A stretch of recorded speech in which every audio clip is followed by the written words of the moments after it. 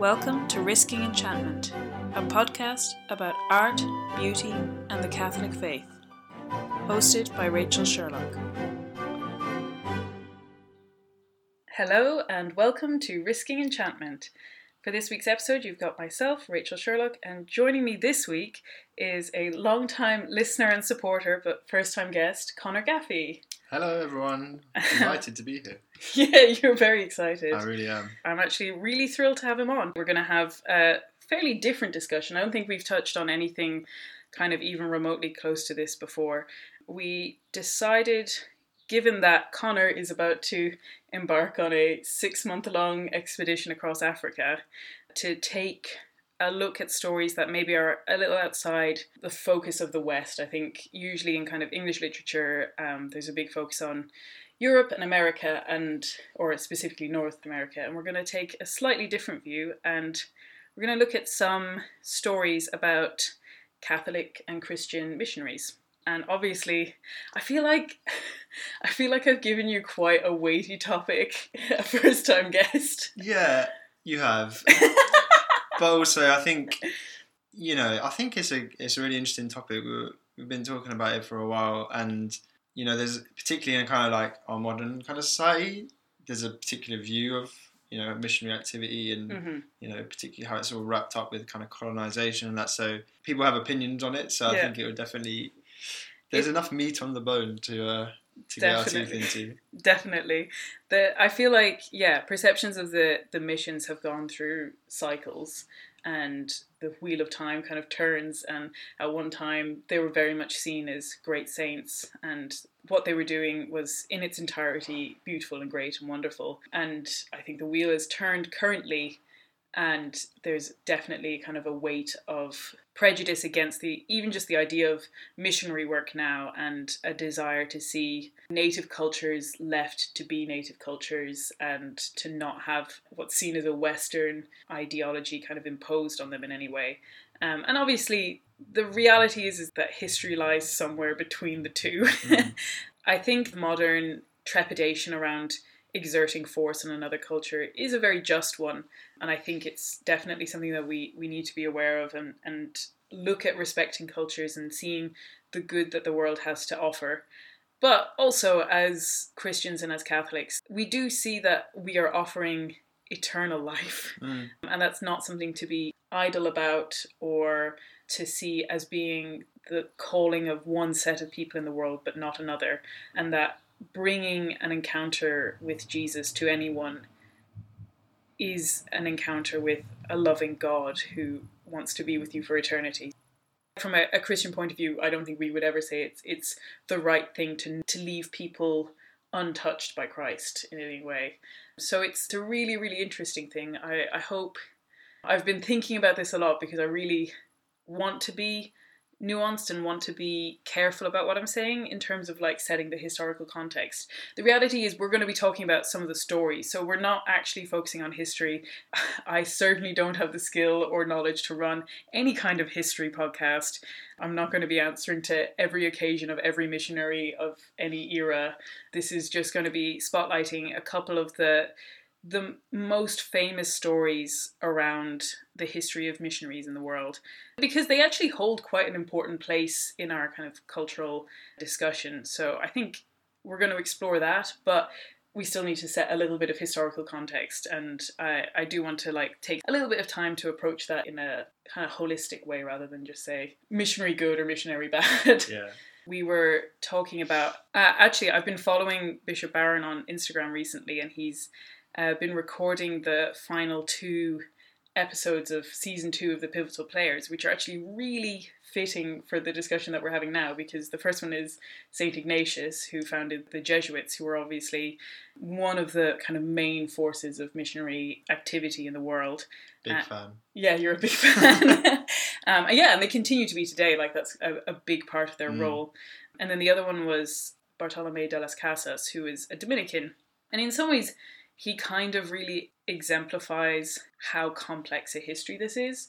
So he went to South America and the American islands, and in the beginning was part of the colonizing forces that enslaved people and put them to work. And then when he started to be uncomfortable with that, his initial reaction was actually then to like say, well, maybe we shouldn't do this to native Indians, as they were called. Obviously, that's an inaccurate term, but maybe we shouldn't be doing this to native people, but maybe we should be importing people from Africa. And so he's seen as someone who was part of the initial push for African slaves, which is obviously a terrible thing. But he developed over his life then and really cultivated and was one of the main driving forces behind the concept of fighting for everyone's rights. And he's seen as one of the very initial people to begin the idea of universal human dignity and human rights, and even the foundation of international law, because he dedicated his whole life to upholding the rights of all people. He becomes this person who, like, his whole life was centered around this. But as you can see, like, even within his own life, there's a very kind of complex experience of interacting with these ideas and growing and becoming more reflective and seeing more of Christ in the world around him. So really, I'd not heard of him. It's just really interesting. I was just thinking as you were describing his life there, it's almost like a microcosm of, the kind of good and bad of missionary activity, in the sense of, obviously, in the first place, it was this idea of, coming to a culture and just wiping the slate clean and, bringing not only Christianity, but also perhaps Western political ideas and social ideas, which are obviously not necessarily part of the gospel, but just the norms that he was used to. And obviously that role in slavery, which is not something that I'm sure the church would be proud of. But then, as you said, like later in life, kind of come into this promoting the rights of the poor, of the oppressed and that, which is a kind of key part of Christianity. And when we were talking about this, you were saying about how Christianity will disrupt cultures when it encounters them for the first time, because largely lots of cultures are built on power structures. No one wants to be at the bottom of the power pyramid, and Christianity comes in and says, well, actually, the last will be first and the first will be last. Yeah. Most people don't really like to hear that. And particularly if you're at the top. Exactly, yeah. So that's a really interesting. As I said, I've not heard of him, but his whole life kind of is a sort of microcosm of the kind of quote unquote good and bad missionary activity. Absolutely. And I think that we were having a big discussion about that, about a lot of the stories that we're going to be talking about today. You'll see the kind of resistance to having their own culture wiped clean, and of course a lot of colonizers would have seen themselves as bringing culture in the first place, as if culture did not exist in these places beforehand, and how some people then, and certainly now, we have a much more nuanced view of respecting the culture that you find when you encounter a new people. I think it is definitely the place of Catholicism and Christianity to look at whatever good is in a culture and try and preserve that. But like we were saying, any introduction of Christianity by kind of de facto changes the nature of that culture, particularly because culture and social order are so closely tied and so linked that you can't expect it to be, like, quote unquote, the same culture but with Christianity. Yeah, it's not like, you bring in a new sport to a culture and it just kind of integrates seamlessly. Oh, okay, we play football, rugby, and now there's extra sport now. It's like a whole way of life that has social, economic, political ramifications. And so therefore will necessarily have an impact on that culture. I guess it's how that impact is kind of managed, and what the motivations are of the people bringing Christianity there. And I think it also speaks to something that we've actually lost in modern culture, which is it's kind of evidence of how Christianity is not the same as any other faith. Like, okay, you can point to the golden rule, like treat others as you would like to be treated. But if that were true, you could integrate Christianity without much disruption, if it were just the same as any other kind of set of beliefs. But the reality is it's very much not. It's actually quite a subversive faith in that it challenges what you expect to be the norm of social structures. Like, the idea of scapegoating is so universal, and putting all of the negative feelings of a tribe onto one person is so kind of consistent across cultures, across the world. And the fact that Christianity, it doesn't allow for it, in that it puts that on Christ, and then we reconcile ourselves to Christ as the scapegoat. I think it would challenge people now to admit that Christianity, by its very nature, is disruptive because it's not the same as anything else. and that it isn't replicated in lots of other faiths. But that, like we said, that means that it does have a significant impact on wherever it's brought to. In terms of the negative perception of it at the moment, and like we said, there is very genuine reasons to have a negative perception, particularly when it was tied up with colonizing forces and using force and forcing people to convert, or even like kind of blackmailing them to convert by offering other things. And there were definitely tactics and motivations and parts of the whole move to colonize the world, like especially the Spanish colonization was very much tied up with the idea of like, well, sure, we're going to get all this gold, but we're also going to win glory from God because we're going to have all of this for God. So the two were very linked, and it is worth recognizing that, and that there was a huge trampling on these indigenous people. But at the same time, I think something that can colour people's belief now is that because religion has become such a private thing, the idea that you could be genuinely convicted to go and bring Christ to other people is kind of foreign to us. Yeah. That you could sacrifice your whole life to go to the most extreme circumstances just on the chance that you might convert people to Christ. I feel like there's maybe a kind of assumption now that couldn't possibly come from simply a genuine conviction to bring Christ to people, that there has to be some kind of more materialistic, more ulterior motive that is for your own personal gain. You know, and obviously that was definitely not universal across all people who were doing missions, but that is not to deny that there were many, many, many people who were genuinely convicted to bring Christ to the world, but also to love them, genuinely love everyone that they met, and try to provide for them and try to improve the way that they lived, either with medicine or with farming or even things like that. But there was, you know, that call to go and love the world. Yeah.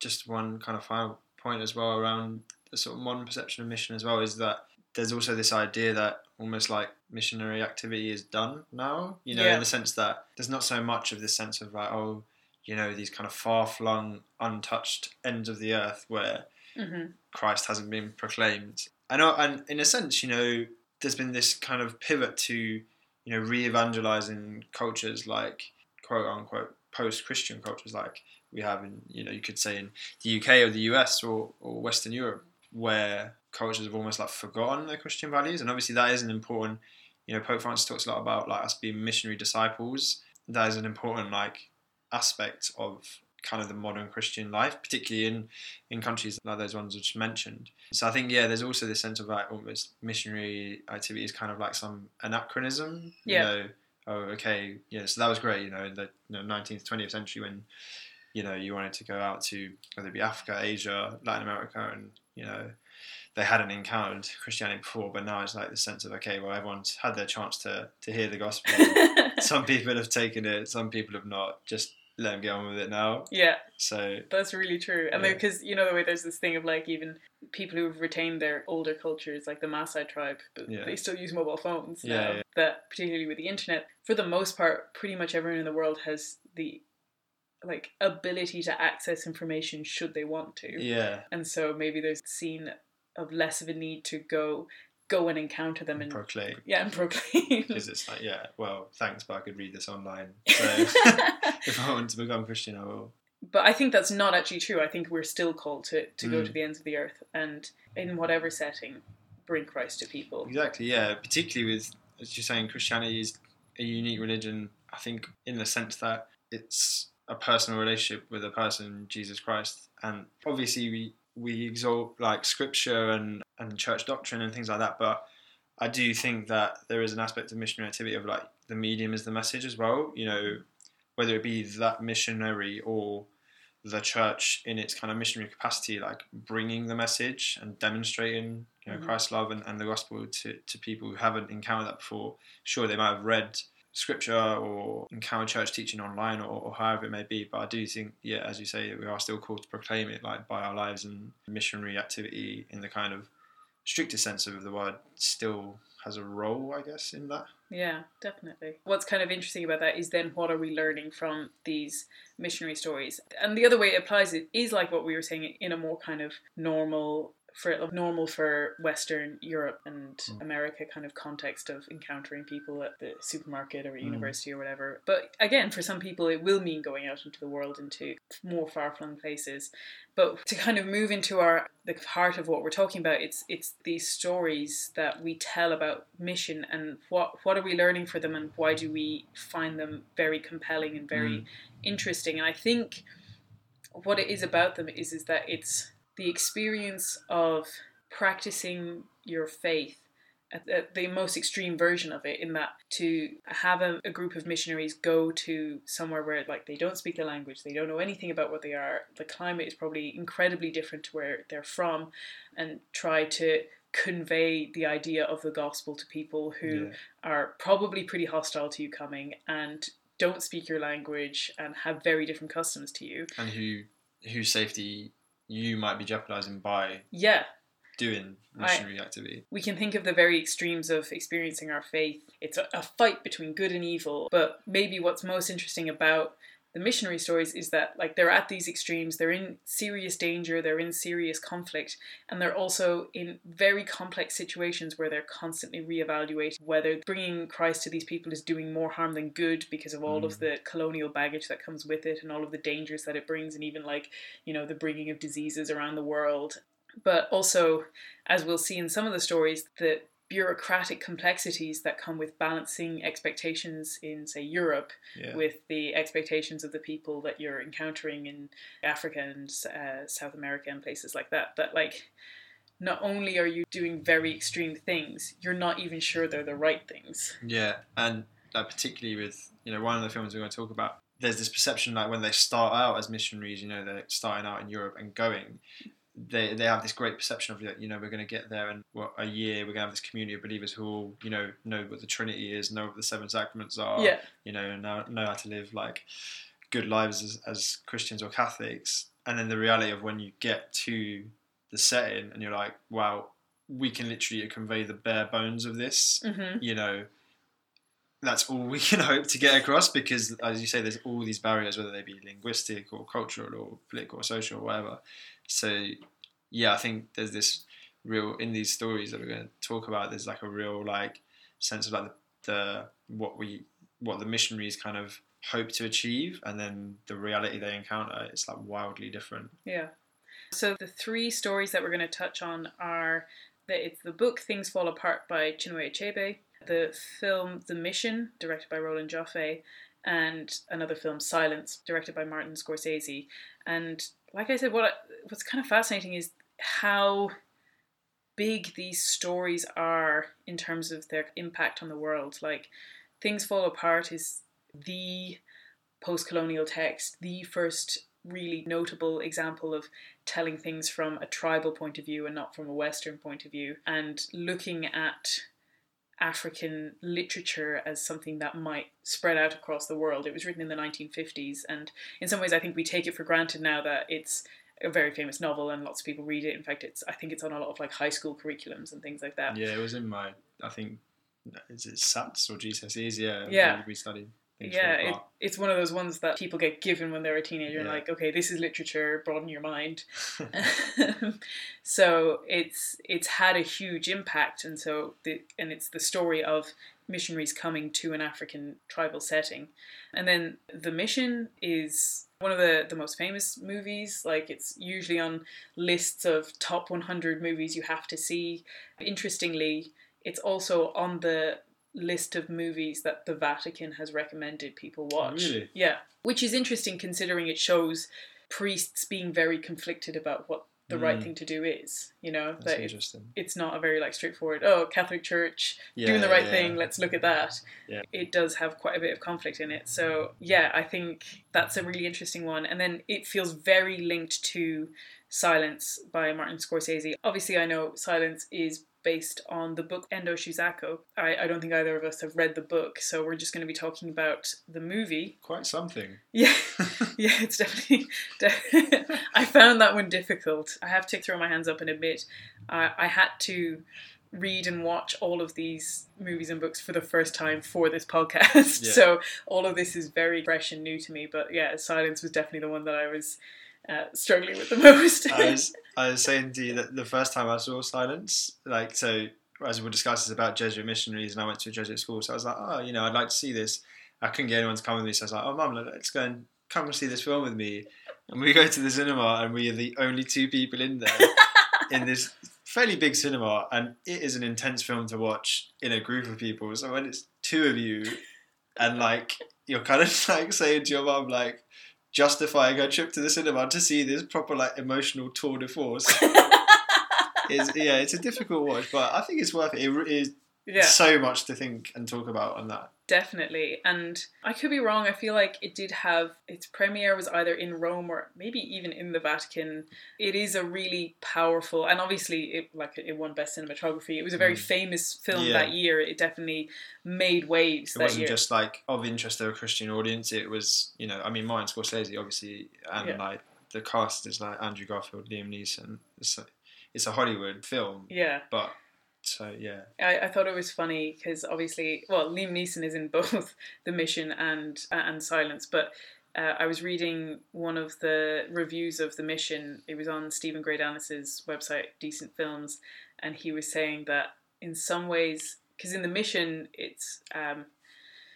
the director is Roland Joffe. It's got a lot of like very famous people in the crew within their fields, like really high class people. The music is by Ennio Morricone, and it stars Robert De Niro and Jeremy Irons and these big names. Yeah. And he was saying that almost more interesting than the film itself is, how did this film get made and why? Yeah. Like, why did all of these people sign on to make this? Can you imagine the pitch to De Niro? So,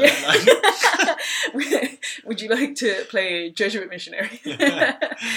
Like, in some ways, I think those stories are really interesting. I was saying to Connor, one of the things I find fascinating about Silence is that I know Scorsese read the book a long time ago, and he wanted to make the movie for about 20 years. So obviously it was kind of fermenting in his mind. But I believe he made a big push to get it made right after it's his next film after The Wolf of Wall Street, which is crazy. It seems to be like the entire spectrum of like secular decadence to religious extreme persecution. It's a big jump. It really is, yeah. So in some ways, the fact that these stories captivate, and you know, a lot of the people involved, they may be nominally Christian, a lot of them are atheist, like some of them may have a relationship with Catholicism or Christianity, and obviously that plays a part, but for the most part, like a relatively secular group of people are making these films that are captivating the world, and they're about priestly missionaries. Yeah. So I think we're going to start with Chinua Achebe's Things Fall Apart. So maybe, Connor, do you want to give like a bit of a sum of what happens? Yeah, so Things Fall Apart is Chinua Achebe's, it's in this trilogy, it's kind of known as the African trilogy, and the protagonist is this guy called Okonkwo, and he, in his village, which is called Umu Ufia, he's a big guy, you know, he's like the great warrior. He's kind of proved himself in their annual wrestling competitions. He's thrown this guy who was known as the Cat. So he's a big player in his village. And, you know, the book is kind of set in three parts. And the first kind of part, and most of the second part as well, is just this kind of character development of Okonkwo. And you just really get the sense that he is a real kind of patriarch of his society. And then there's this tragic accident where he inadvertently kills a member of the tribe, and it's an accident, you know, his gun goes off by mistake during a celebration and kills another member of the tribe. And as a result, he's forced into a 7-year exile. Like, he has to leave the tribe and go to the land, I think it's of his mother's parents. He has to go and live there for 7 years. He can't come back. He can't tend, he's a farmer and he grows yams. He can't tend his yams. He can't do any of that. He has to just bring his family and everyone leave and spend 7 years in exile. So this all happens, and kind of concurrently to that, towards the sort of end of the second part, a Christian mission comes to Umuofia and kind of gradually starts to establish itself. It's led by this guy called Mr. Brown, and the village, Okonkwo in particular, is very dismissive of it, and they don't think anything really of it. They think it would just kind of die out, and kind of the waifs and strays of the village, who are in the lower echelons of his tribe, find their place in the Christian mission, and so they're almost happy to be rid of them. So anyway, Okonkwo goes into his exile, spends 7 years there, and then as it's coming towards his return, he speaks to his friend Obiorike about coming back to the village, and he kind of tells Okonkwo, you know, the Christian mission has grown up, many people have joined it, and it's not passed away as they thought it would. So, and that like the home he's coming home to is significantly changed. I think that's one of the really heartbreaking moments, is that he has this vision of what his return is going to be like, and it's going to be, he's going to make a success of it, and his daughters are going to marry the best people in the village. He's had this misfortune, but he's going to make something great of it, because his whole motivation is his father was this layabout and never made anything of himself. So Okonkwo is very focused on being a success and being someone worth remembering, and then he comes back to his village, and the status quo is sort of significantly changed. Yeah, there's a great quote when Okonkwo is talking to Obiorike about just before he comes back, and they're talking about how the sort of Christian mission has not only come as a religion, but they've kind of installed a government and a court, and it's talking about this land dispute which the Christian court has settled, and they haven't kind of settled it according to the customs of the tribe. And so Okonkwo is asking his friend Obiorike, do they not understand our customs? And this is Obiorike's reply. He says, "How can he when he does not even speak our tongue? But he says that our customs are bad, and our own brothers who have taken up his religion also say that our customs are bad. How do you think we can fight when our own brothers have turned against us? The white man is very clever. He came quietly and peaceably with his religion. We were amused at his foolishness and allowed him to stay. Now he has won our brothers, and our clan can no longer act like one. He has put a knife on the things that held us together, and we have fallen apart." That really is the essence of it. And obviously there's kind of no need to spoil the ending of the book, so I would just recommend that you read it. But as you can tell, it's building towards a certain sense of tragedy. And significantly, Okonkwo's son Nwoye is one of the people who defects to the Christian missions, and is this tragedy even within Okonkwo's family, that his son, who has such great aspirations for it to be like him, is in some ways so different to him. Yeah, and there's that real sense of loss.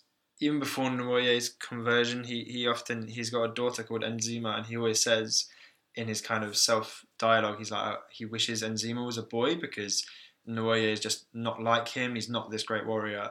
And then, as you say, Rachel, to sort of top it off, Nwoye defects essentially from the tribe. That's how Okonkwo sees it. He defects and joins the Christians. But that is an interesting thing in itself, Nwoye's defection, because there's this part where it's talking about his motivations for doing so, and it brings up this conflict between Christian values and the values of his tribe, because the sort of two things that Nwoye cites as his reasons for leaving the tribe and joining the Christian mission is, so he had a adopted brother, Ikemefuna, who Okonkwo really loved. Like, he was this adopted child, but he wasn't Okonkwo's sort of natural biological son, but he really loved him, and he was almost like, his heir apparent. But because he was adopted and he was an outsider to the tribe, when he kind of came of age, he had to be killed because he was seen as, like a sort of outside influence on the tribe. And they basically sort of didn't trust that he would grow up and be within the tribe.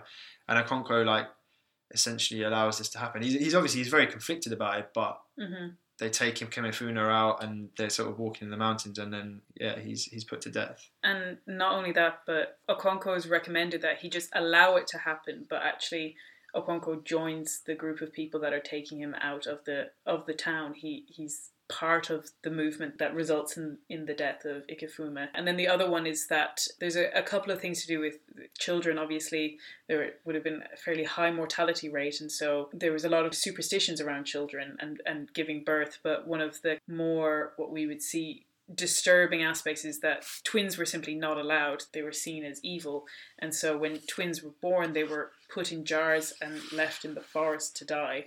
And there's this one particularly heartbreaking story of a woman who is given birth to 4 sets of twins, and at this point is so utterly distraught that they keep taking her children away from her and killing them, or leaving them to die at least.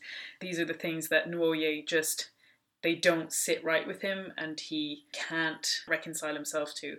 And I think what's really interesting about that is Chinua Achebe's own perspective on why he wrote the story, which is that he grew up as the child of, I think it's Presbyterian ministers, right. Presbyterian preachers. And so he grew up in this Christian missionary space, and yet as he grew older, he began to question the benefit of having had the missions come. And ultimately, I think he came down on the side of saying that they did more harm than good. And this book was an exploration of that to him, although another big part of it was to represent that culture, because like we said, given that it's ostensibly a story about the missions coming, the first almost 3/4 of it are all just about tribal living without any mention of missions. Yeah.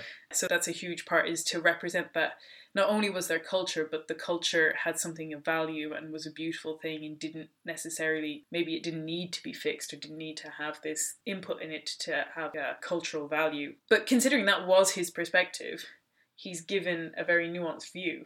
And like, he did feel really strongly about this. Like, Connor shared this incredible quote. Is it from Desmond Tutu? I think it's been attributed to various people, but yeah, I've seen it attributed to Desmond Tutu. But this is kind of the approach that Achebe has, which is to say, when the missionaries came to Africa, they had the Bible and we had the land. They said, "Let us pray." We closed our eyes. When we opened them, we had the Bible and they had the land. Because so much of the stories that in the African trilogy that he writes are based on this land conflict. Yeah. I think that's really important and interesting to look at. But yeah, ultimately, despite that negative view of the missions, he writes what feels like a fairly balanced and compassionate, because I think Nwoye's perspective, most audiences would be fairly sympathetic to it. That there is something wrong about killing innocent people and babies and having a culture in which these are immediately ostracized or have no chance and have to be scapegoated by the community. Sure, he's, as you say, I think it's a very balanced perspective, because there is this emphasis on, this Christian mission comes to Okonkwo's tribe, and there is already, a culture there. It's not just some kind of vacuum, but equally, Chinua Achebe seems to point out that some parts of that culture, are not necessarily desirable, like this ban on twins. It's not necessarily something that... And even Okonkwo is not the most sympathetic of protagonists. No, and we would definitely use phrases like... He's a proud man. Yeah, even like the sort of painfully modern toxic masculinity, but there is this supreme focus on the strength of the man, and he even looks down on this other man who's considered an amazing, it's an older man in the tribe and he's just passed away, and he was this great kind of figure and a great warrior, and someone mentions that, oh, he never did anything without telling his wife about it, and Okonkwo's like, oh, I feel really uncomfortable with that, because that goes against my idea of what a strong man is, that even having this close relationship with your wife is something that he can't even bring himself to allow himself to have. And when they're talking about what to do about the Christian missions, he's very much of the opinion, that we need to go and, take them out. And the kind of other members of the tribe are a bit more nuanced, and he sort of says to himself, when did our tribe become so womanly?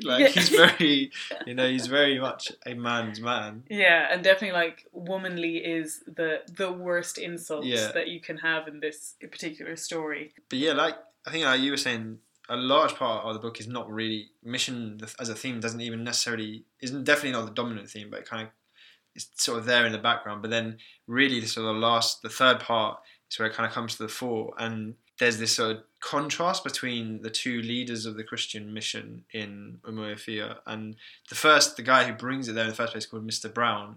And Mr. Brown takes the approach of, we're here in a foreign country among people with different customs to us, let's just get ourselves settled and quietly, gradually work our way into the culture. So there's a great exchange where Mr. Brown is talking about, how those who have joined the Christian community should behave. And it says, Mr. Brown preached against such excess of zeal. Everything was possible, he told his energetic flock, but everything was not expedient. And so Mr. Brown came to be respected even by the clan, because he trod softly on its faith. He made friends with some of the great men of the clan, and on one of his frequent visits to the neighbouring villages, he had been presented with a carved elephant tusk, which was a sign of dignity and rank. One of the great men in that village was called Akuna, and he had given one of his sons to be taught in the white man's knowledge in Mr. Brown's school. Whenever Mr. Brown went to that village, he spent long hours with Akuna in his obi, talking through an interpreter about religion. Neither of them succeeded in converting the other, but they learnt more about their different beliefs. So Mr. Brown sort of takes this approach of encountering the culture that's already in Umuofia and almost trying to build upon that with Christianity. And then I think he becomes sick and leaves the mission. And his replacement is called Reverend Smith. And he is very disappointed with Mr. Brown's work thus far in Umuofia. And he takes a wildly different approach to missionary activity. And there's a great quote about him just when he sort of landed there. And it says, Mr. Brown's successor was the Reverend James Smith, and he was a different kind of man. He condemned openly Mr. Brown's policy of compromise and accommodation. He saw things as black and white, and black was evil. He saw the world as a battlefield in which the children of light were locked in mortal conflict with the sons of darkness. He spoke in his sermons about sheep and goats and about wheat and tares. He believed in slaying the prophets of Baal. So he takes a very much more... The culture in Umuofia has to be obliterated and we have to start from scratch with Christianity. And he tries to, when we were saying about the mission stories being these extreme and complex entities, he tries to force on it the idea that it's not complicated. He wants it to be that black and white issue. He wants it to be that clear moral yes or no. Yeah. And so he's sort of imposing this idea that it is simple when it clearly isn't. Yeah.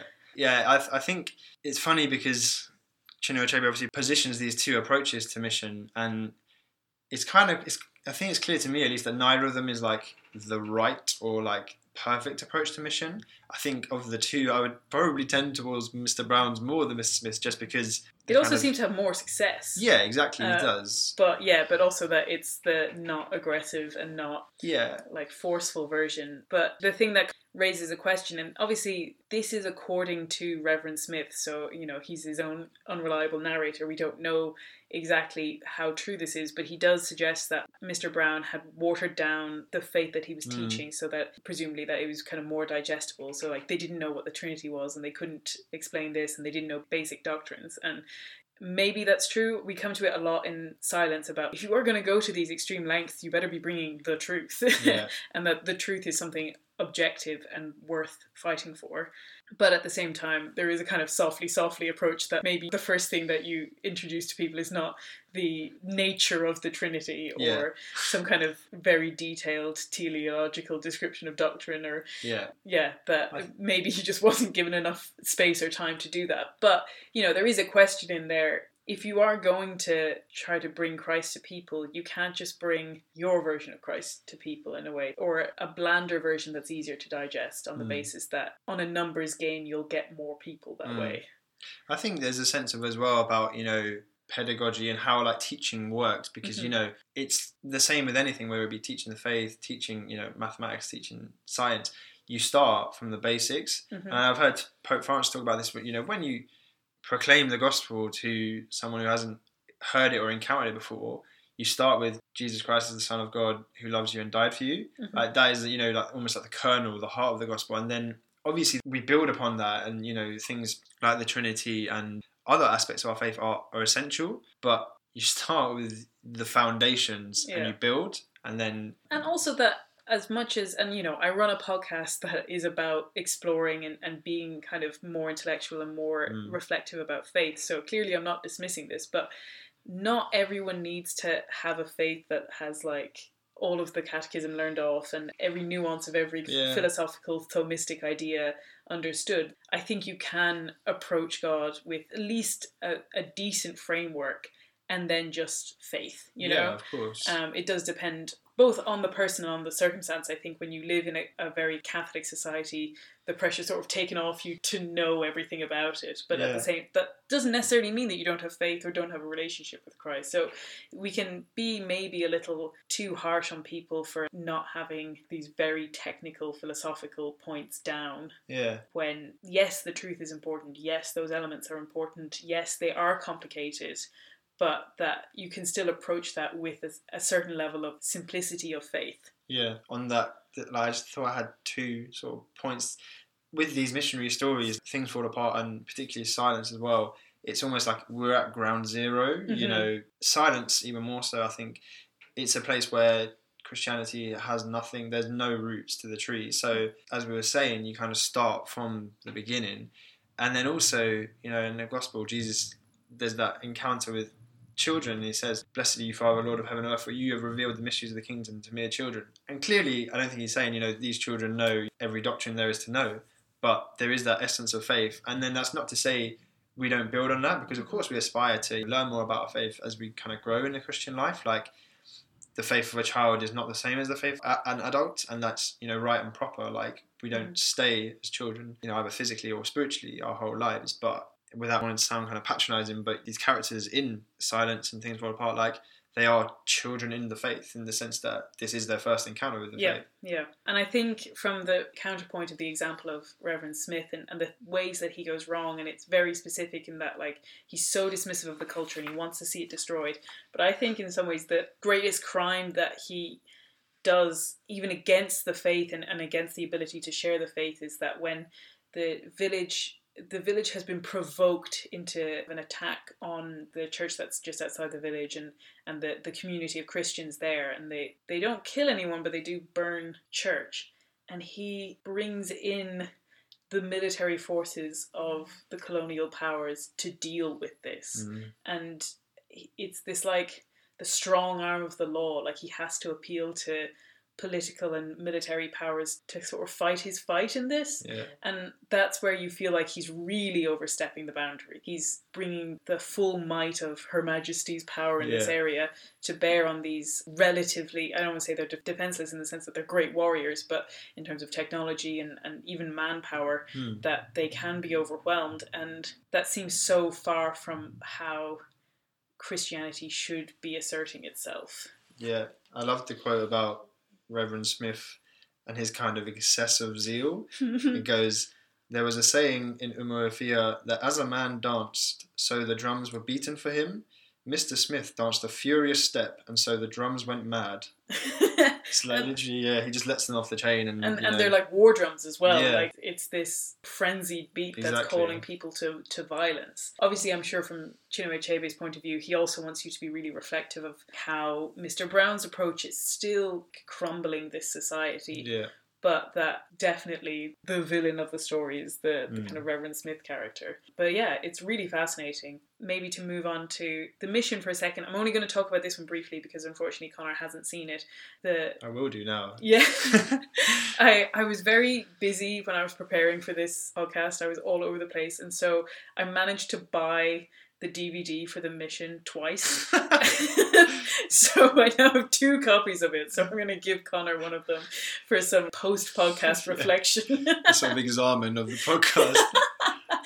But I really enjoyed the mission. I knew it from the musical score, but it was great to see it. And a bit like Silence, very incredibly filmed and obviously an amazing location. So the story of the mission is about some Jesuit missionaries who are I think it's northern Argentina going into Paraguay, and they're ministering to a group of native people called the Guarani. But the main priest is called Father Gabriel, and he's played by Jeremy Irons, and he's very much the moral centre of the story, and he's a real pacifist. He goes to a community of people who have just martyred his own priest, and so he takes it upon himself to be the next priest that goes to them, and he wins them over simply by his complete surrender to them. He doesn't try to come in there with any sense of force or power. And then later he's joined by a former slave merchant and mercenary who's played by Robert De Niro, and he has a tragedy in his own life and his perspective gets changed, and he joins Father Gabriel and becomes really reconciled to these people that he formerly persecuted, but a bit like we were saying with Bartolomeo de las Casas.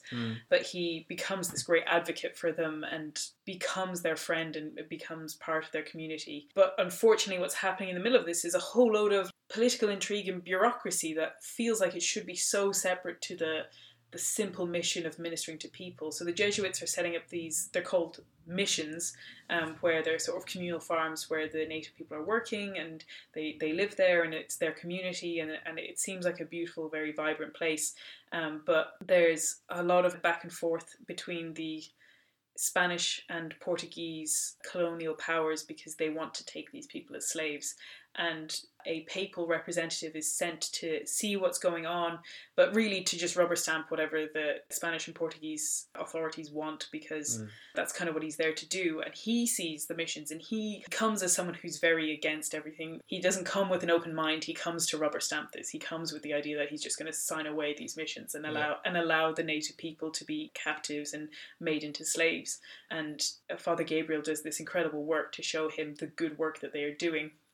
And the papal representative has this heartbreaking conundrum where he essentially has to rubber stamp it, because the leaders of Spain and Portugal in Europe, if they weren't allowed to move on these missionary spaces, they would move to ban Jesuits across the world, and specifically in Europe. So in order to try and preserve the Jesuits as a community, they're kind of put in this position where they have to sign away these particular missions. It's really heartbreaking. Yeah. And so the characters played by Jeremy Irons and Robert De Niro, they decide to stay with the Guarani as they're about to be attacked and about to be overcome by these slave raiding missions from the colonial powers. But the real conflict comes in just at the end, in this last battle, where you're given two examples. Robert De Niro's character, because he was a fighter and because he knows how to do this, he sees it as, I'm going to fight for these people. I will kill other people for these natives. They don't have anyone to fight for them. I have knowledge and skill, and I can do something about this. Whereas Father Gabriel sees it obviously as intrinsically evil to kill these people, and especially as a priest, to take lives and engage in this fight. So he stays with the people as well, but he ministers to them as a priest and holds mass as they're being attacked, and tries to be this spiritual protection for them rather than a physical protection for them. It's a really fascinating look, because it feels like the opposite of Things Fall Apart, in that it's the priests taking the side of the natives against the colonial forces. And how even when you're doing that and you're on the side of not oppressing native people, there's still really complicated questions to be asked, and there's still really nuanced points about what you can and can't do in defence of people. Yeah. And again, as we're going to come to, it's silence, but I think the papal emissary says they would have been better if we had never come at all. And is that true? And were they better knowing Christ?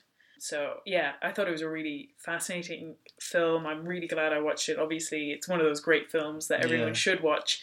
The final scene is the papal emissary. I think he's called Cardinal Altamirano, but he's in a room with these colonial leaders who are saying, he's saying, did you really have to slaughter them that way? What did you really have to have this enormous battle and kill all of these people? And the colonial leaders are kind of like, well, you know, that's just how it goes here in the colonies. Like, you can't change that. And one of them says, we must work in the world. The world is thus. And the cardinal replies, no, thus we have made the world. Thus I have made it. So it is this rejection of saying that, like, this is just the ways of the world. And that was very much the view at the time for colonies. Oh, they're not really human. They don't matter as much. They can't be taught Christ. They can't be brought to a real sense of Christianity. Yeah. Which I think we were discussing, which is fascinating, because, you know, as much as it is true to say that Christianity in many ways has become a very Western religion, it's not like it was actually founded in Rome. No, exactly. It's not like it grew up in the United Kingdom, like, or something like that. Like, essentially, it was born in what we'd now call the Middle East. Yeah. So to say, you know, particularly in Things Fall Apart, and it sounds like in the mission as well, there's this idea of, you know, Christianity coming over from the West with all its cultures and traditions, where it's like, well, obviously, Western Christianity, British Christianity, Portuguese Christianity will kind of accumulate those traditions around it as it, you know, embeds itself within the culture, but that's not necessarily an essential part of Christianity. You know, yeah. And so, like, thus we have made the world. That, like, and so much of what is wrong with this situation is how we have set it up, and how we have contributed to this suffering, and how culpable we are in all of this. So I thought it was a beautiful movie, and it does set up the next movie very well, which is Silence. And to be honest, we could have really done a whole, if I hadn't read, I read Things Fall Apart first and then The Mission, and then I finished with Silence, and I was like, oh man, I mean, like as great as the other two are, I really could have just done the whole thing on Silence. I think if you'd watched Silence first, you'd have just sat for a month month and just pondered upon it and like never got around to the other two. So, and I will say, not only is it a brutal film, and we have our whole episode on violent films and whether they're acceptable. It's not P-rated. It's not P-rated. Phoebe's not here to defend herself, but she will agree it is not P-rated. In that episode, I advocated on behalf of violence in movies, and I certainly do advocate for it in this movie. I think it's an incredible work of art. I think it needs to be the way it is. I think it's a bit like The Passion of the Christ. Yes, the violence is excessive, but it is reflective of a real experience of people in the world, and so you're not doing them a good service by making it easier to watch it. But I will say, honestly, for me, I almost found it unwatchable. Like, really? It's not even crazy explicit in most of the film, but it's so devastating how not only complete the level of aggression is towards Christianity, but how cunning it is and how much it manipulates things to be the most painful and the most devastating possible. So maybe you want to give a sum up of this story. Yeah, so it starts these two, I think they're Portuguese, right? Yep. The two missionaries, Jesuits again, they get around. They are going to their superior and they basically say to their superior, look, Father Ferreira, he was almost like their spiritual teacher, and he had gone before them to Japan, which at the time was completely hostile to Christianity. It's set in, is it the 16th century? I think it's set in the 1600s. 1600s, sorry. So they're saying, we've lost Father Ferreira and we can't abandon him. He's been out of contact. Nobody knows what happened to him. We know there was great persecutions happening against the Christians at this time, because just to give a bit of historical context, the Jesuits went to Japan and initially were immensely successful, but a combination of how successful they were and also how much of an impact the colonizing forces of the world were having on Japan chose to essentially close all of its borders for I think more than 100 years, wouldn't allow any outside influence into the country, and as part of that systematically tried to destroy every evidence of Christianity from their culture. Yeah, and it's an interesting exchange actually, just right at the very start of the film, where two Jesuits, they're called Father Rodriguez and Father Garupe, and they're asking their superior to be allowed to go to Japan and essentially search for Father Ferreira.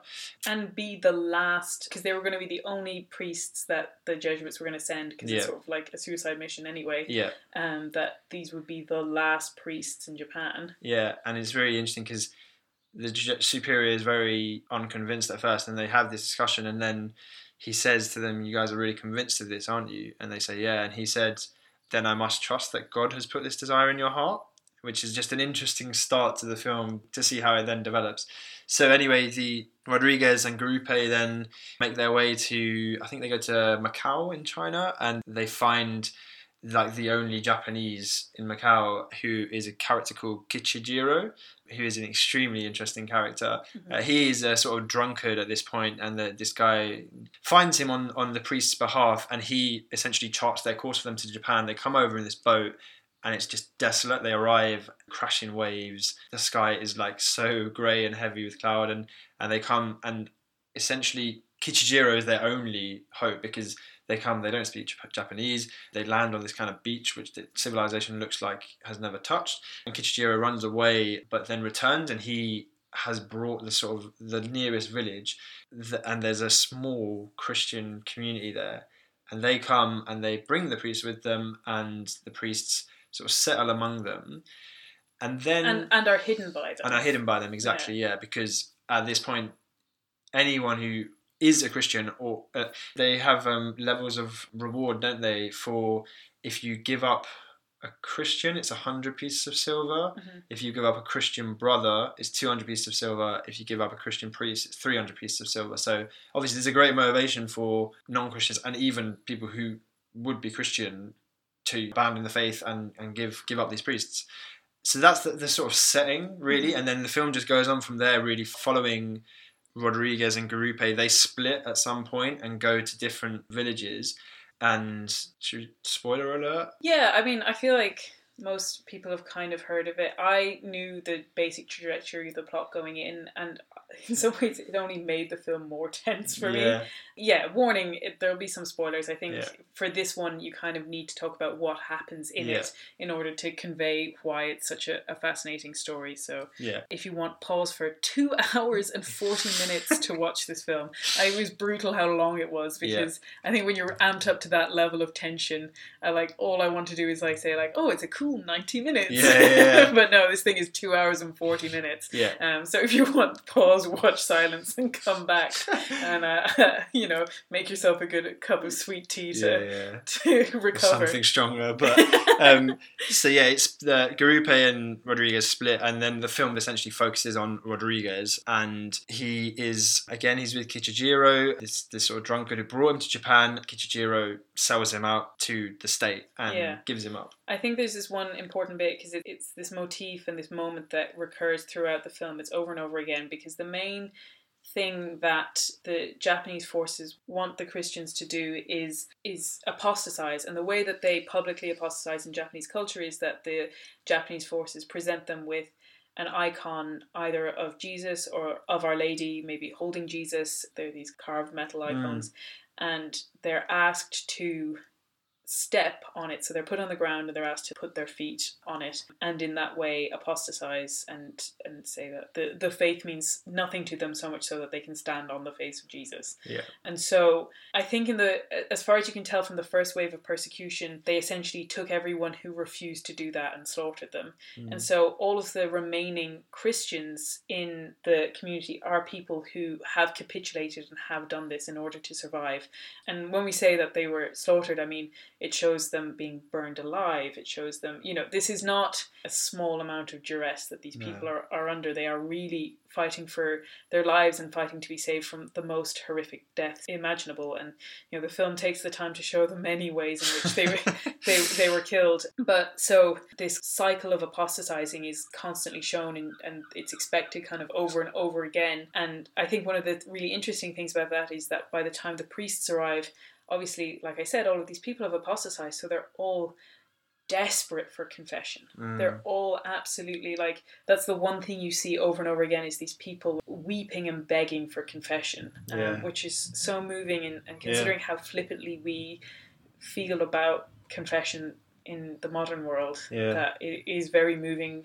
There's a lot of beautiful mass scenes as well, but for me, the sobbing approach to confession is really moving. But it makes sense when you're thinking of these people are living with the burden that they have apostatized, and even though they didn't want to. So during this time, the forces come to their town, and they force all of the Christians, or at least scapegoated 4 Christians to apostatize again, and 3 of them refuse. Kichijiro is the one who doesn't refuse.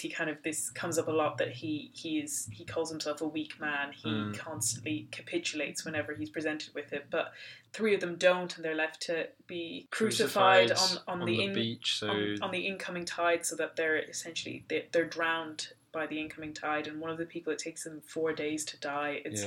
And he's singing Tantum Erugum at the end, and it's really moving. That whole scene. That's one of the most impactful scenes. I think it's the one that sort of visually stays in your mind. But like you said, so Kichijiro at various times he keeps capitulating and keeps apostatizing and keeps coming back. But at one point, part of his betrayal is that he hands Rodriguez over to the authorities. And so then for kind of all the second half of the movie, Rodriguez is in prison and is in the power of these Japanese authorities, who are determined to make him apostatize. They said that they learned from their mistake. Don't kill the priests, because you just make them into martyrs and the people believe in their faith even more. The real key is to make the priests apostatize, and by doing so, eliminate the hope and the confidence in the church from the followers. And there's this one. Again, it was Stephen Greydanis. He had an excellent. I think he has 2 different articles on silence, and they were both really good. But he says, "Smite the shepherd," wrote the prophet Zechariah, "and the sheep will be scattered." Not only have the Japanese inquisitors learned this lesson, they've also learned an insidious inverse principle: to break the shepherd, smite the sheep. That's a really profound thought, because that is essentially, as you say, what happens in the second half of the film. Rodriguez is imprisoned, and it's this weird, slow torture, but he's not being tortured. He's actually kind of fed and watered fairly well. Mm-hmm. It starts to look more human, but as you say, they look to break him. They have this thing called the pit, which is essentially an open pit, and they suspend 5 of the Christians upside down over it, hang them in this pit, and then so the blood is obviously rushing to their head, but they make a small incision on their neck so that drops of blood drop out of their neck while they're hanging upside down, which means that basically the blood rushing to their head won't kind of kill them. They won't die. It would just be a very slow, painful death or torture. Mm-hmm. And they force Rodriguez to watch this. And they also, they force him to watch drownings, they force him to watch decapitations. Yeah. There's almost like a never-ending cycle of ways that they can kill him, and this pit is the breaking point for him. But right beforehand, they introduce him to his once spiritual director, Ferreira, who was also, I think it is important, I read a lot of reviews of this, and they talk a lot about how Ferreira has abandoned his faith, but to his credit, he was also extremely put to the test, and he was put over the pit. Yeah. So it wasn't. I don't think he came to that lightly. Yeah. But at the same time, so he has since apostatized and is now living as a Japanese priest and is actually writing indictments against the church for them. And he has accepted. He's been given a wife and family of another killed Christian. The father of this household has been killed, and so they give him the whole household. And he is now living this Japanese life that is dictated to by the Japanese authorities, and they use him to try to convince Rodriguez to step on the Fumi, step on the icon, and apostatize. Yeah, so then kind of after Rodriguez has apostatized, the sort of final segment of the film is this really interesting perspective where Ferreira and Rodriguez are now, they call them like the lost priests of Japan. So as Rachel said, they've become subsumed into the culture. They have Japanese families, they dress Japanese, they learn Japanese, and they essentially are employed by the authorities to, when traders come in, they root through all their goods and throw out any Christian artifacts. So there's a scene of them going through everything that the traders have brought and saying, Christian, not Christian. So even if it's like a plate, and in the decoration of the plate, if there's a small cross, they say, okay, Christian, and they get rid of it. And so that way they're actively working against the church. Precisely, yeah. And then the film comes to its climax. Kichijiro shows up again, and he tramples on the icon again, but he's found to have this little Christian amulet, and Kichijiro is kind of punished for that. But the film ends with Rodriguez dying, and of old age, just having lived his life in Japan. Yeah, having a Japanese burial. His wife, comes to the burial and all of that. And the final scene of the film is very interesting because he's in this sort of circular casket. So he's sat in it and he's being cremated, and the camera sort of is on the outside of the casket, and then it goes inside, and so you see his body, and just in his hand he has this tiny wooden cross that Mochichi, who was one of the Christians who was crucified on the beach, gave to him a long time ago. And so the film kind of leaves you with this, essentially, obviously Rodriguez is apostatized, and not only apostatized once, but then lived out the rest of his life as an agent against the church. And then there's this, final scene with the crucifix in his hand, and it's like, it's just left very open-ended about as to, I think the final line is something that he died estranged from God. Or renouncing God. Yeah, and then the kind of final line is, but as to that, only God can decide. And it ends with that scene. Yeah, it's very moving. It's one of those movies that you can think about for a very long time. We've been talking about it, but there's so much to analyse, and I think there's questions of how does the movie portray the story and how are we as an audience supposed to react. The moment he does apostatize for the first time, he believes he hears the voice of God telling him to do it, to sort of end the suffering of his fellow Christians, and saying, like, you can do this, trample, like, step on me. But the movie's called Silence, and I think there's a real sense that God doesn't speak, because he spends the whole movie saying, like, why aren't you speaking? Why won't you show yourself to me? I've been praying, I'm doubting. Are you here? Do you listen? I think Rodriguez himself reflects that God didn't even speak after Jesus says, Eloi, Eloi, lama sabachthani, like, my God, why have you forsaken me? Like, even in that moment that God is silent. but there's a lot of subtle hints. You can hear the cock crowing after he steps on it, the 3 times. But as an audience, it's still, I think a lot of people did look at it and say, oh, well, he did the right thing, or this is just how it is. It's that line from The Mission, like, this is the way the world is, and the world is thus, and we have to work in it. And it's such an extreme experience, and in terms of like looking at it, I am certainly not judging the characters for failing in particular moments, but I definitely think as Catholics, you have to assert that like the act of apostatizing is wrong. And I was saying that the really heartbreaking thing for him is that he does this thing and then he becomes like the rest of the people in that he's committed this great sin and he has no one to absolve him. He's the last priest. Yeah. And so I think that might be a big reason in why he despairs. Like he holds out for so long and he goes through so much. But the really sad thing is that he commits this sin. And it is a sin. It is a break, and it is an example. They keep saying that like it's just a formality. It's just a formality. Yeah. But then as soon as he does it, the priest has apostatized. The priest has apostatized. It spreads like wildfire. So it's clearly not just a formality. It is about setting an example and living that example.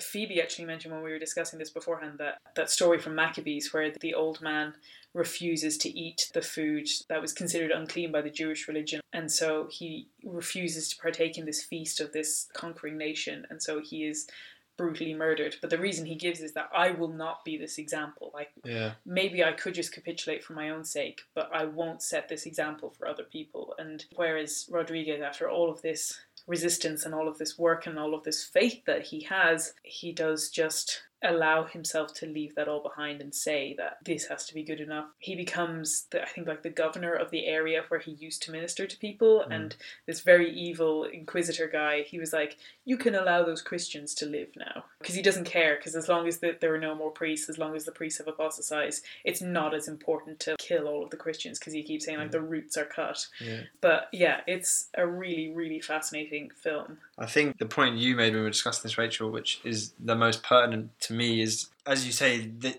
they're subjected to the most extreme forms of persecution, and they do apostatize. And as we both said, I think, well, I know at least if I was in that position, I don't think it would have taken me as long as him to step on the icon. I was saying, like, I would never suggest that anything is impossible to God. Yeah. But it would take anything less than an absolute miracle of grace. Yeah. And I would have. Yeah. I would have apostatized. But then it's what he then does with it. Mm-hmm. And this was the comparison between Ferreira and Rodriguez and Kichijiro. Mm-hmm. So Kichijiro, like we said, he does it over and over again to an extent that's like you begin to get so frustrated with him because he apostatizes and then he goes way out of his way to find the priests to get absolution again, and then he betrays them, and then he allows himself to be put in prison just so that he can get confession. And so he keeps doing this cycle where he does this terrible thing that he knows is a terrible thing and tears him up inside, but he's too weak not to do it. He's too afraid.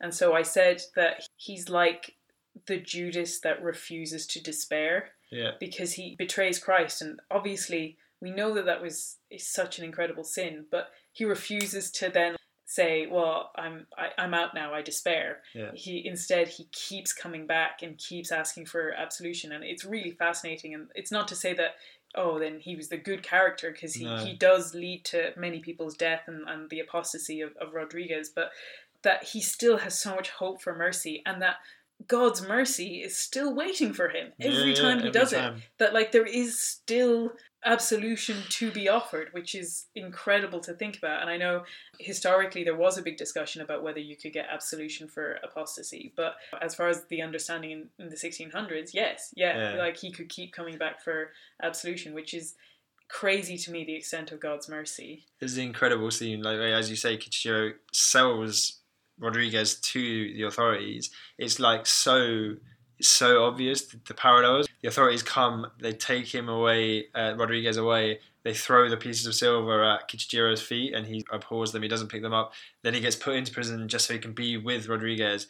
And there's that scene where he asks Rodriguez for absolution for having sold out Rodriguez. And he's such a lowly character at this point that he smells so bad that Rodriguez almost can't approach him. Yeah. And he says, I smell of sin. Yeah. And as much as that's like a beautiful metaphor, but it is also like a lived reality. Like he literally stinks. Yeah. And I think that is related to a point that you made that I thought was really interesting, is that like he has no shame, or rather, he has no pride. Yeah. He has no boundary of saying like, I'm too proud to go and do that. Yeah, I think that's actually on the theme of mission. That's one of this film brought out to me that one of the dangers for mission and missionaries is this sense of pride, and you very much see that in both Ferreira and Rodriguez.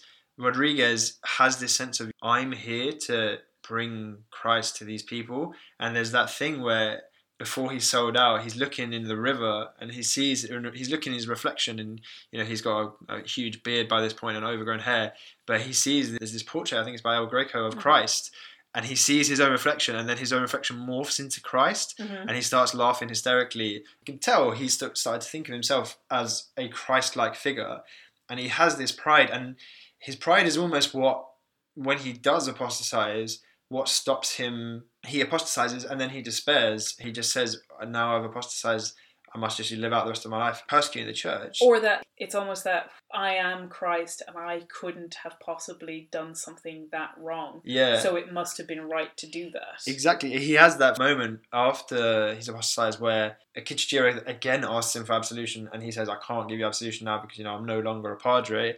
And then he has this internal monologue and he says to God, even if you had been silent all my life, everything I have said and done up to this point speaks of you.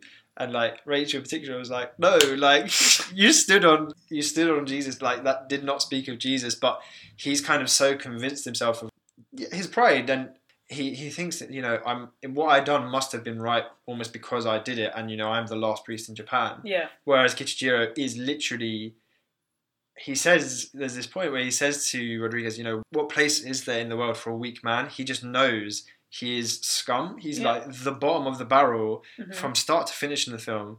But that means that there's no obstacle for him for seeking grace, because he just knows that like he needs it. Yeah.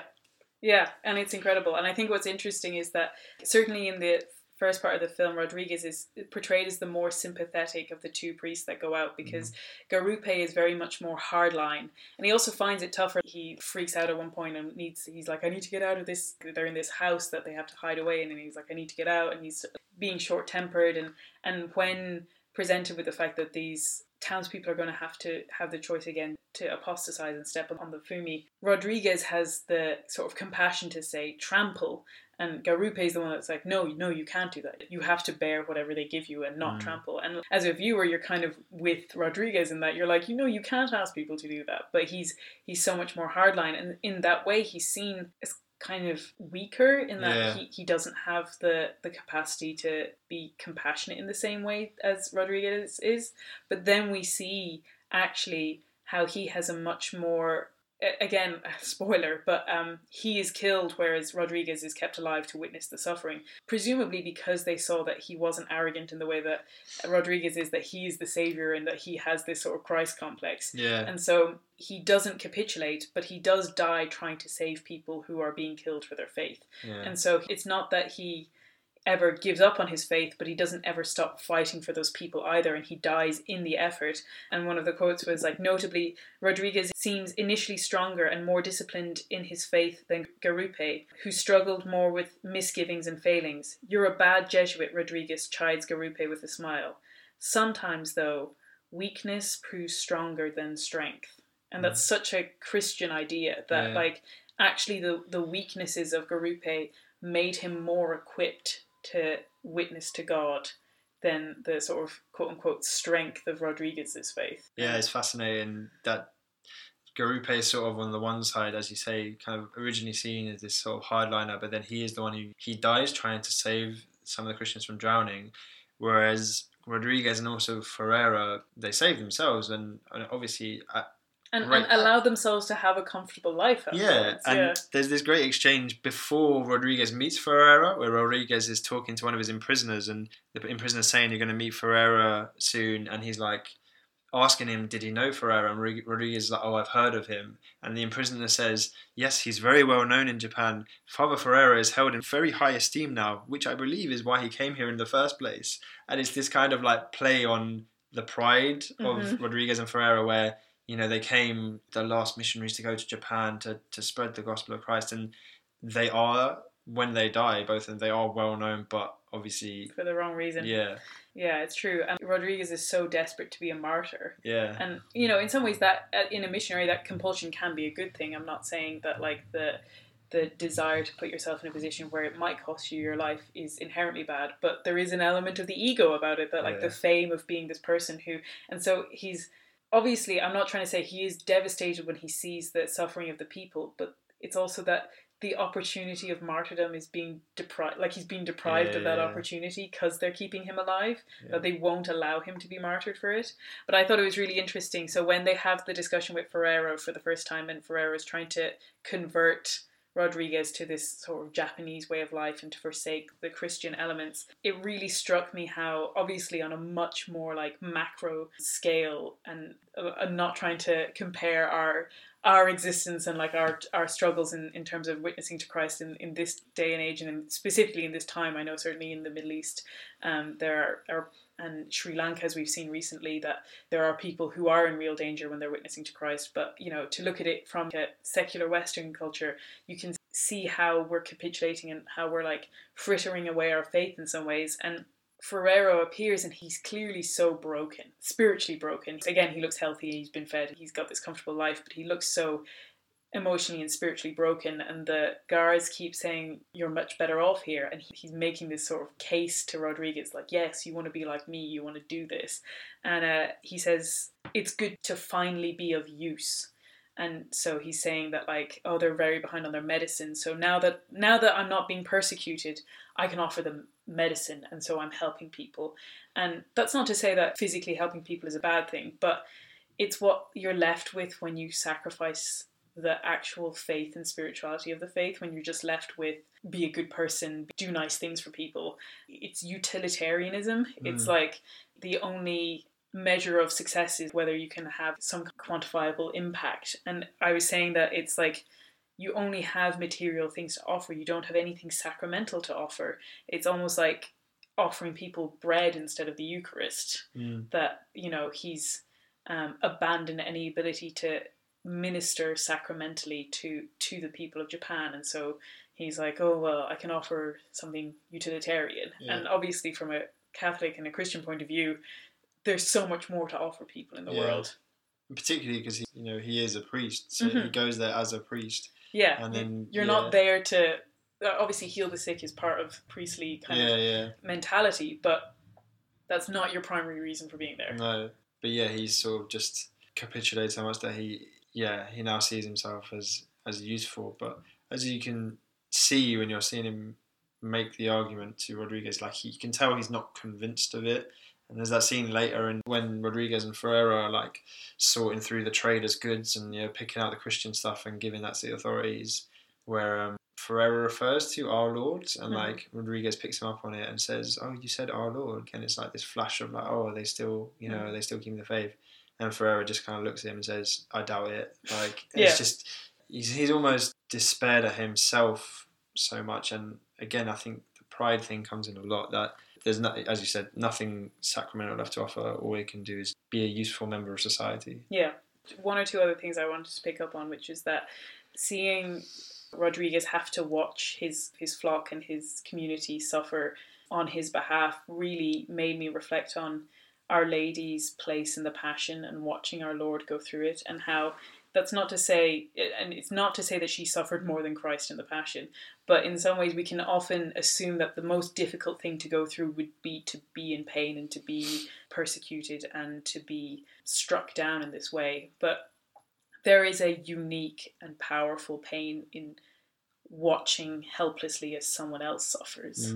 It did really make me reflect on Our Lady, and even like St. John and the other people who stood at the foot of the cross, that how much every part of you wants to turn away and run away and not look at this, how this is happening. I thought that was really moving. And then the last thing that I was going to bring up, which is that there's a bit of a discussion at the moment going around about the translations of the Our Father, and the line of contention, which it seems it's being argued that it's not a very accurate translation of the original, which is "lead us not into temptation." And that kind of implies that maybe God would lead you into temptation. The discussion that's happening, I think it might be happening about changing it in English, but for the most part I think it's actually in maybe Italian or something like that, thinking of changing the wording slightly to reflect the original text. Not that they're changing the words, but that maybe a truer reading of that line is, do not let us be tested. And I think that should be our prayer, because it's a real prayer of humility that our whole lives we should say, do not let me be tested, because like you were saying, there's the ego of saying like, I can take it on, and like I can do this, and we'll be the missionaries, we'll be the last priests, I can do this. And obviously there is a good in that initial impulse, but you have to check it and say that it's not coming from a place of ego, that you should be praying that you would not be put to the test. And that was what I was doing the whole time watching this movie, was please do not ever let me be in a situation like this, because it seems so completely unbearable. And the real heroes of the story are those Christians who, even when the priests apostatize, they continue the faith. Like they don't despair. They continue. They live in hope. They hope for better things. They hope for a day where they can have faith. And eventually, in generations to come, that did come. And this was written by a Japanese Christian who is the result of those missions, but more specifically of the Christians who kept that faith alive through persecution. So I think they certainly come across to me as the real heroes of the story. Absolutely, yeah. And it's interesting because Phoebe had just been to Japan, and I was talking to her about it, and she was saying like in Nagasaki, which the film doesn't ever actually get to Nagasaki, but it's just kind of held up as the real Golgotha, where that is the sort of point where all Christians are killed, persecuted. And she was saying like there in Nagasaki now there's, you know, this great shrine to Christian martyrs and that. So yeah, definitely their kind of witness and faith is just something incredible. And again, it kind of brings us back a little bit to what we were saying about with Things Fall Apart, about, you know, how much of the doctrine they need to understand, the role of the missionary in conveying doctrine. Because they have, when Ferreira is trying to convince Rodriguez to apostatize, they have this discussion, and Ferreira's saying, you know, the Christianity that they believe is nothing like our Christianity. And he gives this example where he's talking about, you know, the Son of God, and he's like, they think that is the Son. Like, he points up at the Son, he's like, yeah, they just think when you say the Son of God, they're pointing out the Son God. And he's sort of trying to say, you think you're trying to teach these people Christianity and the gospel because of, I don't know, it's getting lost in translation or something. And what they believe is not Christianity, so it's just not worth it. You might as well just apostatize, because they have this discussion, and he says Japan is just like a swamp. He says Christianity just doesn't work here. It won't take root. And yet that's such a delusion, because as Rodriguez pointed out, it was flourishing when Ferreira arrived. Like, in living memory, the faith was flourishing. And Phoebe sent me a picture that she took when she was in Nagasaki, which was of a stone carving of a letter in this memorial that they showed you. One of the letters says the text of St. Thomas Kazaki, who was 14, a letter to his mother written in his way to Nagasaki. So he was being led to his death at age 14. And this was in 1597, so this was like slightly before the time that we were discussing. This was probably in the initial purge of Christians. And he said, with the help of the Lord's grace, I am writing these lines. The priests and the others who are journeying to be crucified in Nagasaki number in all 24, as testified in the sentence that is carried on a board ahead of us. You should not worry about me and my father Michael. I hope to see you both very soon there in paradise. Although you need the priests, if you are deeply sorry for your sins and have much devotion at the hour of your death, and if you remember and acknowledge the many blessings of Jesus Christ, then you will be saved. And bear in mind that everyone in this world has to come to an end, and so strive that you will not lose the happiness of heaven. Whatever men may impose on you, try to have patience and show much charity for everyone. It is really necessary that my two brothers, Manchius and Philip, do not fall into the hands of heathens. I commend you to our Lord, and I send you prayers for everybody we know. Remember to have great sorrow for your sins, for this alone is important. Although he sinned against God, Adam was saved by his sorrow and penance. Obviously, this is extra textual to the film, but the idea that there wasn't that's for a 14-year-old, that's such a comprehensive understanding of the faith. Even the nuance of saying, obviously confession and the sacrament is vital, but in a situation where you can't get it, it is acceptable to just want to confess.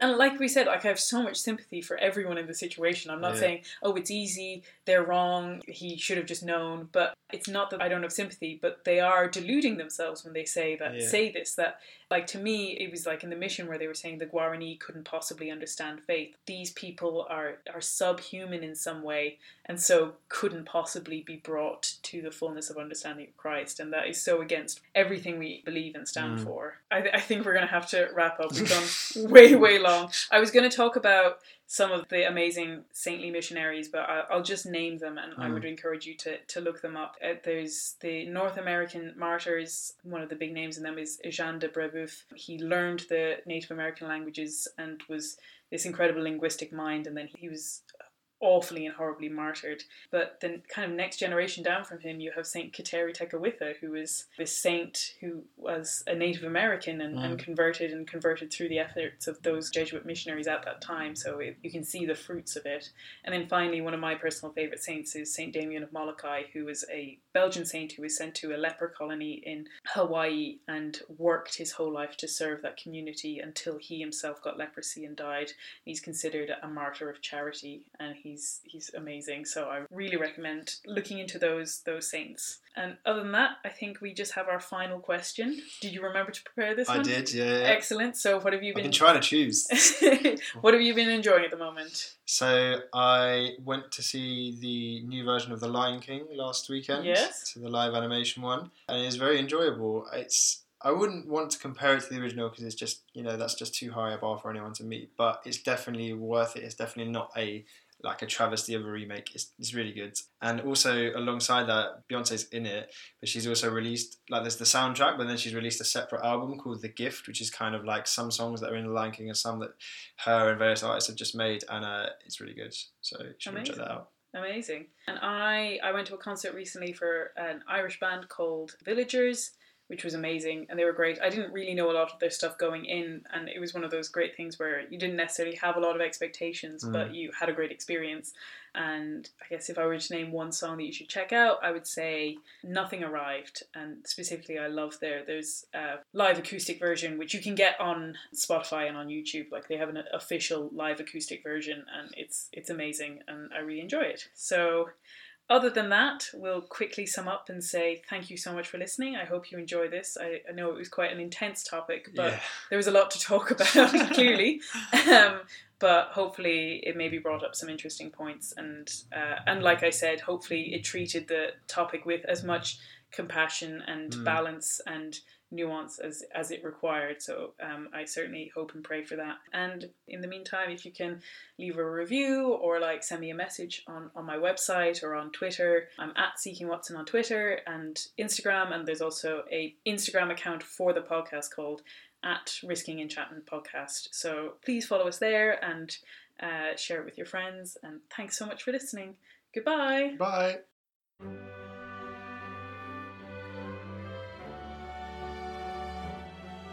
This has been Risking Enchantment. Music by Kevin MacLeod. You can follow me on Instagram and Twitter with the handle at Seeking Watson. And you can find out more about me and the podcast at rachelsherlock.com. Thank you and God bless.